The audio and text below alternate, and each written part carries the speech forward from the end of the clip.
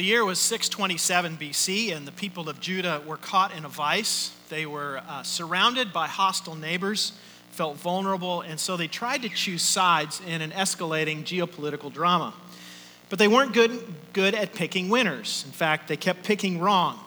But from God's perspective, that threat was not the most pressing issue. His primary concern was that the nation was a mess from the inside out. They were led by wicked, incompetent rulers. They were filled with rebellious, unjust people. And to make everything worse, everyone acted as if nothing was wrong. So God decided he needed to do something to shake things up, to tell folks what he thought of the idolatry, the social injustice, and the empty religious ritualism. And his choice was a man named Jeremiah. Now, Jeremiah was not the obvious choice. First of all, he was young. He was very young.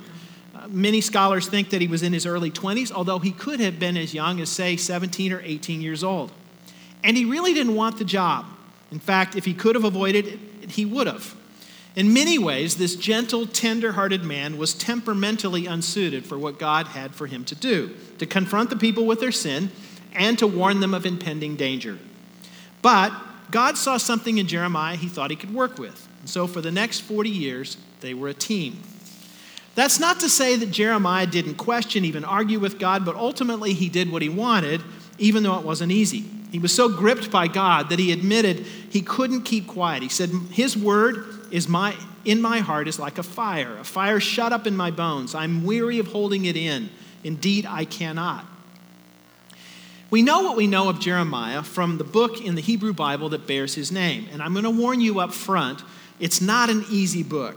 For one, by word count alone, it is the longest book in the Bible. It's also not organized chronologically, which if you read it will frustrate you because you don't know kind of what things are going on. It can be confusing. And yet, it is a mesmerizing book. In the last 3 years, I've read through Jeremiah 4 times, and now I'm on my 5th. It has dramatic stories with plot twists and turns. It uses vivid language with colorful metaphors and interesting object lessons. But most interesting to me is the rich psychological and spiritual insights we have into a complex and fascinating man. Jeremiah is perhaps the most transparent and authentic and vulnerable character that we find in the Bible. For the next 11 weeks, we're going to look at some of the most important sections of this very old but surprisingly relevant book. We won't look at all of it, but we'll get a flavor for what's going on. Later today, I want to tell you the story of how God recruited Jeremiah for the job that he had. But first, I want to talk about the role of a prophet, this vague and somewhat distracting or even confusing role that existed in the life of the nation of Israel. So who were prophets? What did they do, and why do we need them? Well, who are they and what did they do? First of all, we often have the idea that prophets are people who predict the future. And sometimes they do. Jeremiah did make some predictions about the future. In fact, the fact that his predictions came true made some people pay attention. But that's not the main job of a prophet. A famous scholar once said that prophets know what time it is. He's not talking about chronological time. What he means is that they know God intimately. They see the blind spots in the culture so well that they're able to step back and see things the way that God sees them with crystal clear clarity. So when a prophet sees something that's wrong, whether it's sins or lies or injustice, they speak up. They point out errors in the world, bad habits and faulty assumptions. They point out complacency and apathy, misplaced fears and false hopes. But that makes prophets often appear cranky. They can annoy, they can pester us and try to shake us out of our apathy. A friend of mine says that if prophets were body parts, they'd be elbows. They are not cuddly personalities. At times, prophets seem all doom and gloom, but as we'll see from Jeremiah, they also have a vision of what can be possible, of the life that we truly all want to live if we could just see it. For all their crankiness, prophets really do care about people. That's why they often comfort the afflicted, even while they also are afflicting the comfortable. But prophets are impatient people. They're as upset with indifference as they are with outright injustice. Where most of us see a single act of injustice, whether it's a business that cheats or someone who exploits the poor, we think that's too bad. But to a prophet, that is a disaster, an outrage against God. They know that the wrongs don't become right on their own, that injustice must be called out and action has to be taken, or the status quo will prevail. Prophets are not happy until things are put right. So they take great joy when even one person finds justice. So why do we need prophets? Well, they needed them in their day, and we need them in ours. Because if there aren't at least a few of us with the insight to see things in our world that need to be fixed, whether it's evil or injustice, people will get hurt. And who gets hurt? Well, we do, when we fail to see the self-destructive patterns in our lives. And most importantly, the vulnerable among us are the ones who suffer, the poor and women and children and immigrants, those who lack resources and political power. And that's the sort of job that God had for Jeremiah. Now, the story of God's relationship with Jeremiah begins in Jeremiah chapter 1 and with verse 4. If you'd like to follow along in the Pew Bible, it's on page 1134, The words will also be on the screen. But here's how God and Jeremiah got acquainted. Verse 4, it says, "The word of the Lord came to me, saying, before I formed you in the womb, I knew you. Before you were born, I set you apart. I appointed you as a prophet to the nations." So what's God trying to get through to Jeremiah here? Well, just in case Jeremiah thought he was selected for this job because he was somehow the brightest and the best, God says, no, you're not special. This was purely my idea. Now, even though it's God's idea, he doesn't force Jeremiah to take the job. Jeremiah still has to say yes. He has to be willing to do what God asks. But the fact that he is chosen is all on God. By the way, I would imagine that it's unlikely that any of you have experienced anything close to what Jeremiah experienced, nothing so dramatic.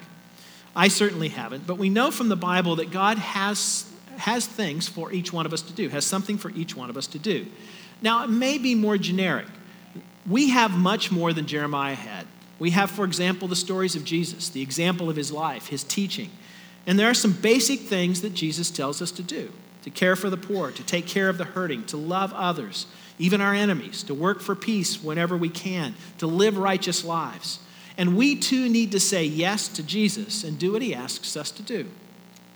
Now, because what God asked Jeremiah to do was very challenging, Jeremiah felt overwhelmed. Here's his reaction. "Sovereign Lord," I said, "I do not know how to speak. I'm too young." But the Lord said to me, "Do not say, 'I am too young.' You must go everywhere I send you and say whatever I command you. Do not be afraid of them, for I am with you and will rescue you, declares the Lord." Now, one of the features of the book of Jeremiah is conversations between God and Jeremiah. Fairly regularly, Jeremiah asks God questions. He tells him his doubts. He even argues with him. And here he bluntly tells God that he's got the wrong guy. For one, he's too young. No one's going to listen to him. Why don't you go find somebody else who's a bit older with better credentials? But God says, no, you're not too young. You're just the right guy. Now go and tell people what I want you to tell them. And don't be afraid, by the way, which is exactly the reaction all of us would have, to be afraid. But God says, I am with you, and if you get into trouble, I'll rescue you. And Jeremiah isn't the first person in the Bible to hear God say that. There are probably a dozen or more examples in the Bible of people who God asks to do something, and their reaction is fear.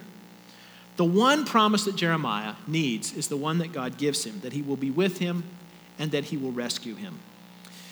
Now, in the 40 years that Jeremiah acted as God's press secretary, he will be disowned by his family, arrested, beaten, and imprisoned, threatened with death, cheated by a relative, and spend a fair amount of his time hiding from those who want to take his life.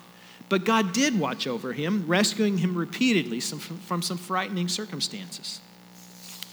At this point, God does something symbolic. In verse 9, it says, "The Lord reached out his hand and touched my mouth and said to me, 'I have put my words in your mouth.'" Now, what he's doing here is giving him a symbol that he has empowered him, that he's going to be a spokesperson, and he's going to touch him in a way that he'll be able to speak on God's behalf. Now, I will tell you that what happened here is often misunderstood. It's as if some people think that God sent Jeremiah a set of, kind of embedded a few MP3 files in his brain so he could just talk and move his lips and say exactly what God wants to say. But Jeremiah is much more than a microphone. He does speak to God. He does tell the people what God wants to hear, but God doesn't override his personality. The words are Jeremiah's, and they're inspired by God. So what does God want Jeremiah to say? We're going to talk more in depth about that next week, but let me just tell you that he gives a hint here. Verse 10. He says, "See, today I appoint you over the nations and kingdoms uproot and tear down, to destroy and overthrow, to build and to plant. Now, if Jeremiah wasn't overwhelmed already, he is now, because the message he's to tell to the people here is not one that they want to hear. It is not inspirational.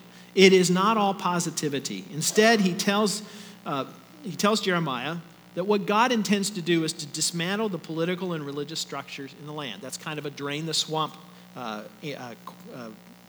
job. And yet, as negative as it seems, he also hints that there's going to be some hope. He says to build and to plant. So one day there'll be a new beginning. But much of what Jeremiah will say is negative. And then God gives Jeremiah two metaphors that foreshadow what he wants him to say. And the first is an almond tree. I'm not going to read this section, but if you can imagine Jeremiah seeing a vision of or actually seeing a physical almond branch. And what God is doing here is using a word play in Hebrew. The word for almond and the word for to watch are very similar. They sound almost the same. And the significance here that he wants to convey to Jeremiah is God will keep his promises. So I'm going to keep my promises to you. The second image is a little clearer, at least to us, and that is a boiling pot. Now imagine a boiling pot of stew that's perhaps propped up on some rocks over an open fire, but it's tilting.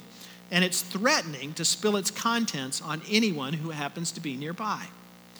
The symbolism here is a dreaded image throughout the book. And it's that of a foreign military power who attacks Judah from the north, destroys Jerusalem, and carries off the people. Here's how it's described to Jeremiah. The Lord said, "From the north, disaster will be poured out on all who live in the land. I'm about to summon all the people of the northern kingdoms, declares the Lord. Their kings will come and set up their thrones in the entrance of the gates of Jerusalem. They will come against all her surrounding walls and against all the towns of Judah. I will pronounce my judgment on the people because of their wickedness in forsaking me, in burning incense to other gods, and in worshiping what their hands have made."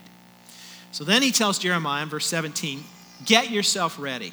Stand up and say to them whatever I command you. Don't be terrified by them, or I will terrify you before them."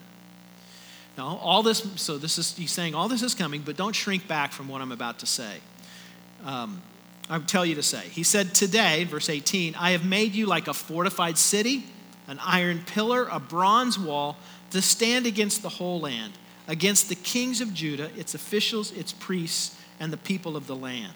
Verse 19, "They will fight against you, but not overcome you, for I am with you and will rescue you, declares the Lord." So he uses these images of a fortified city, an iron pillar, a bronze wall. And what God wants him to understand is that the job's not going to be easy, but I will strengthen you. I'll make you strong enough to withstand whatever you face, and I'll deliver you in times of trouble. And he did. For the next 40 years, until Israel fell to the Babylonians in 587 BC, Jeremiah remained faithful to God, and God took care of him.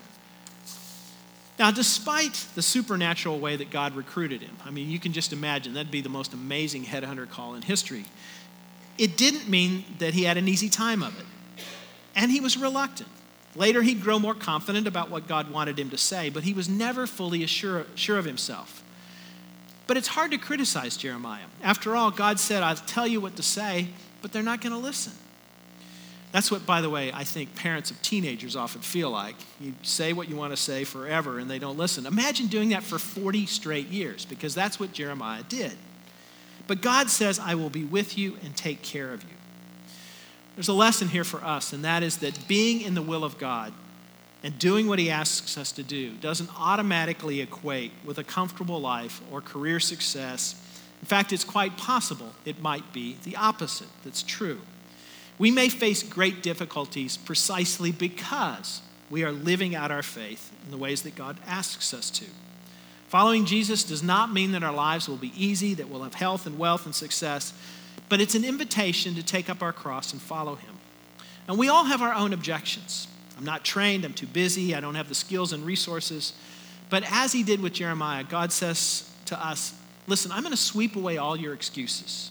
And reminds us that he will take care of us if we do what he's asked us to do. He dispels our fears and takes care of us. In the weeks to come, we're going to take a much closer look at Jeremiah. We'll look at the message he gave us next week, the stump speech that he gave over and over and over again, unfortunately to little effect. But in the time we have left, I want to talk about what I think all of this means to us. And the first thing is I want to address a question some of you might have, and that is, do we have prophets today? Well, maybe not biblical prophets like Jeremiah, but we do have people like him who are disgusted by sin, horrified by injustice, and feel compelled to speak up. Let me give you one example, someone I've met, although I don't know him well, a man named Gary Haugen. Gary is an attorney. He was working for the U.S. Department of Justice in the late 80s and early 90s and was placed in charge of the UN's genocide investigation in Rwanda. 1994, he and a team went and gathered eyewitness testimony, physical evidence from nearly 100 mass graves and massacre sites across Rwanda, and they made a report. By 1997, with what he'd learned in Rwanda and other places around the world where injustice was taking place, he left the Justice Department and founded an organization called the International Justice Mission. IJM works to combat sex trafficking and child slavery, child sexual assault, police misconduct around the world. To date, they've assisted over 30,000 victims and worked to put hundreds of offenders behind bars. Now, one of the problems, though, about telling about a prophet like Gary Haugen is it's not always helpful for us because it seems so overwhelming. We're never going to be able to start an NGO that intervenes on such a massive scale. And other than sending a check, which would be good to do, you can't imagine taking on something so daunting.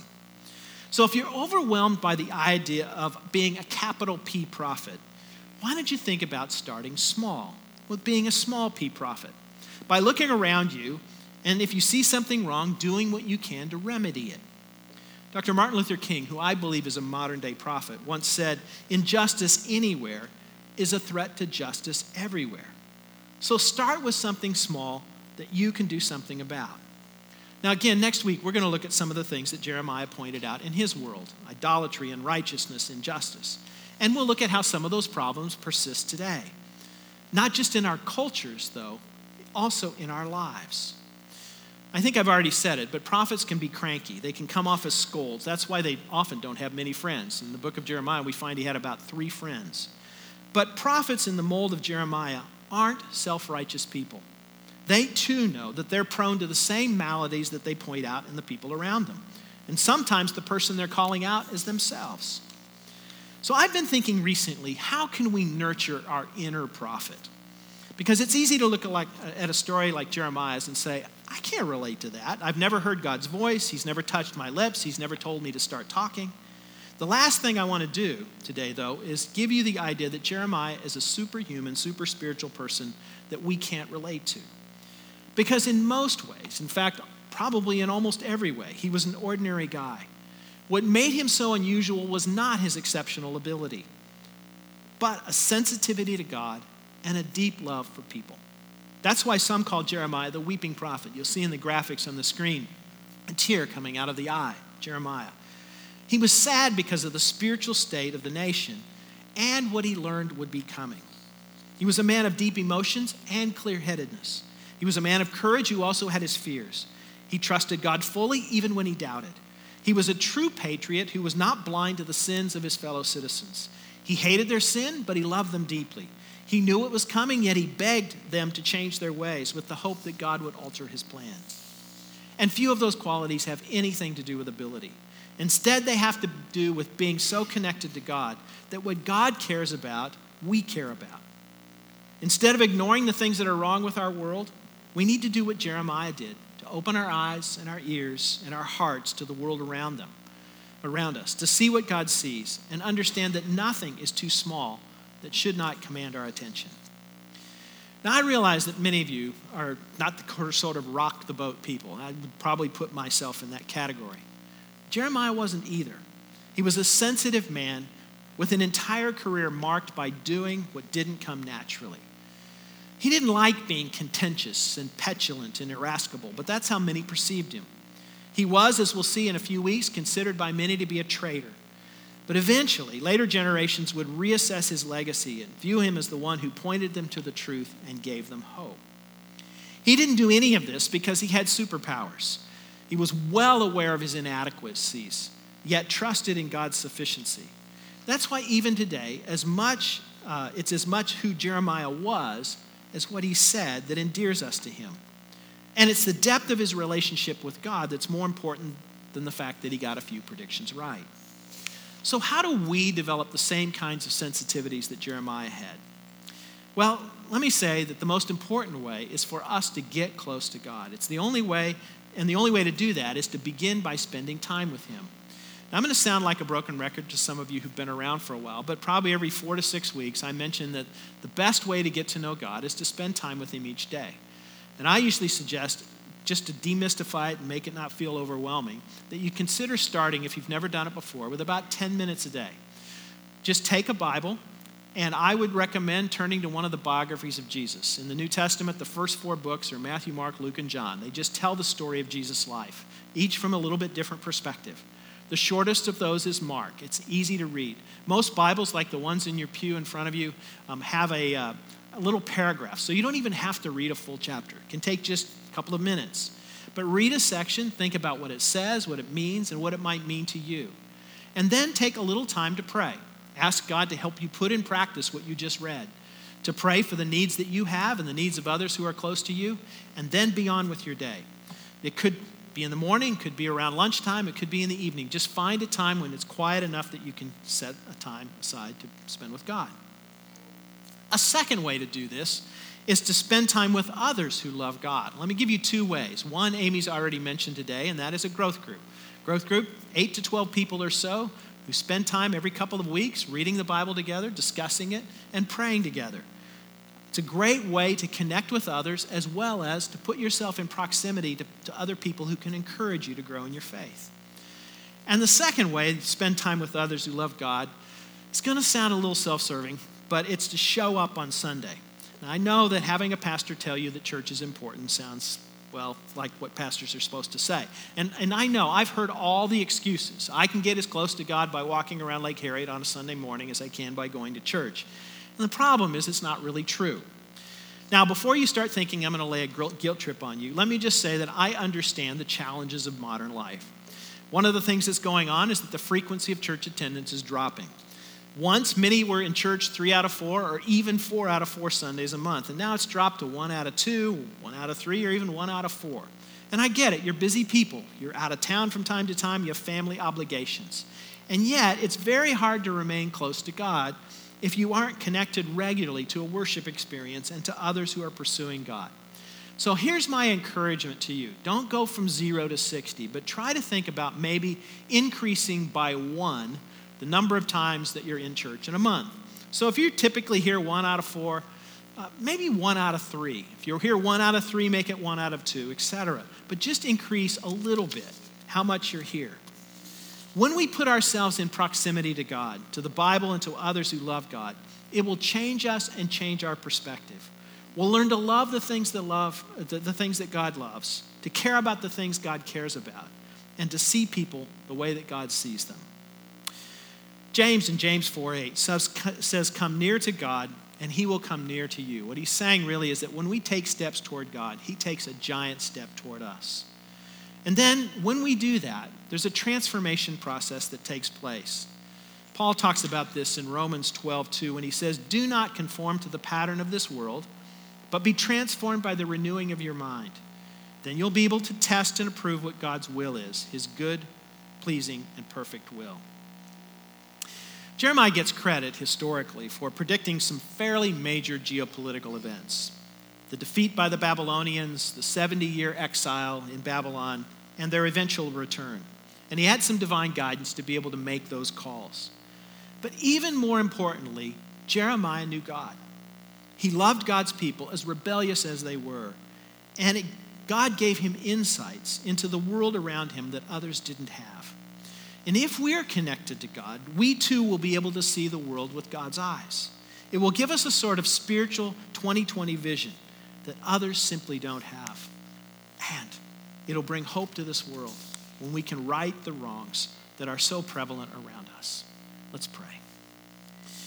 Father, thank you for this person, Jeremiah, this individual who lived 2,600 years ago, had important spiritual and cultural insights that we sometimes crave today.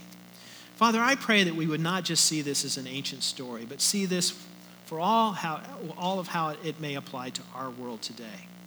We pray, Father, that you would help us to grow our own inner prophet, to know you so well that we can see the world around us the way you see it, to care about the things you care about, and to do the things that you would have us do.